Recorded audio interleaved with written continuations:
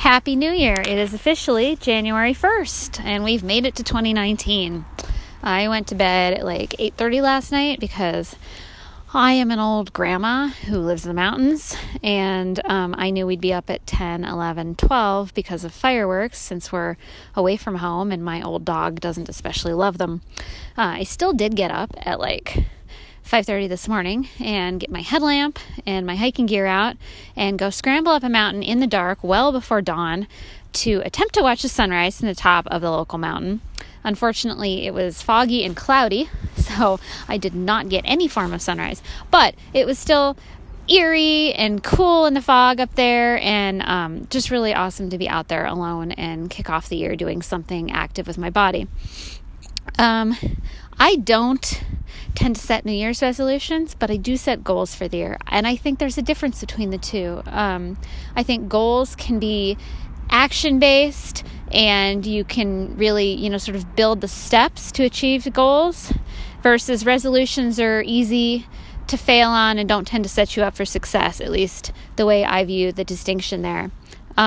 So I have business goals for sure for where I want to go with my coaching business. I still need to work on some of what my personal goals are going to be, what I'm going to do as far as my dogs. I'm just getting back into competition with my youngest after taking most of the year off, and I need to decide what's achievable for us.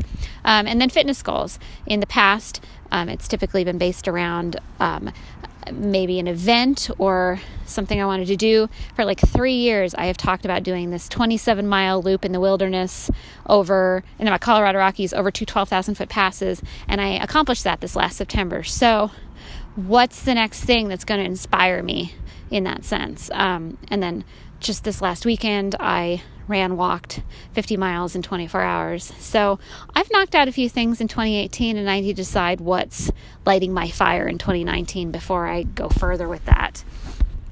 In either case, however you set your goals or resolutions, really accountability is what takes to reach success. When I don't tell anyone, when I don't write it down, when I don't share my goals, there's nobody to hold me accountable. And that's part of why I think things are successful for the people that I work with, right? Hold them accountable to what they were shooting for.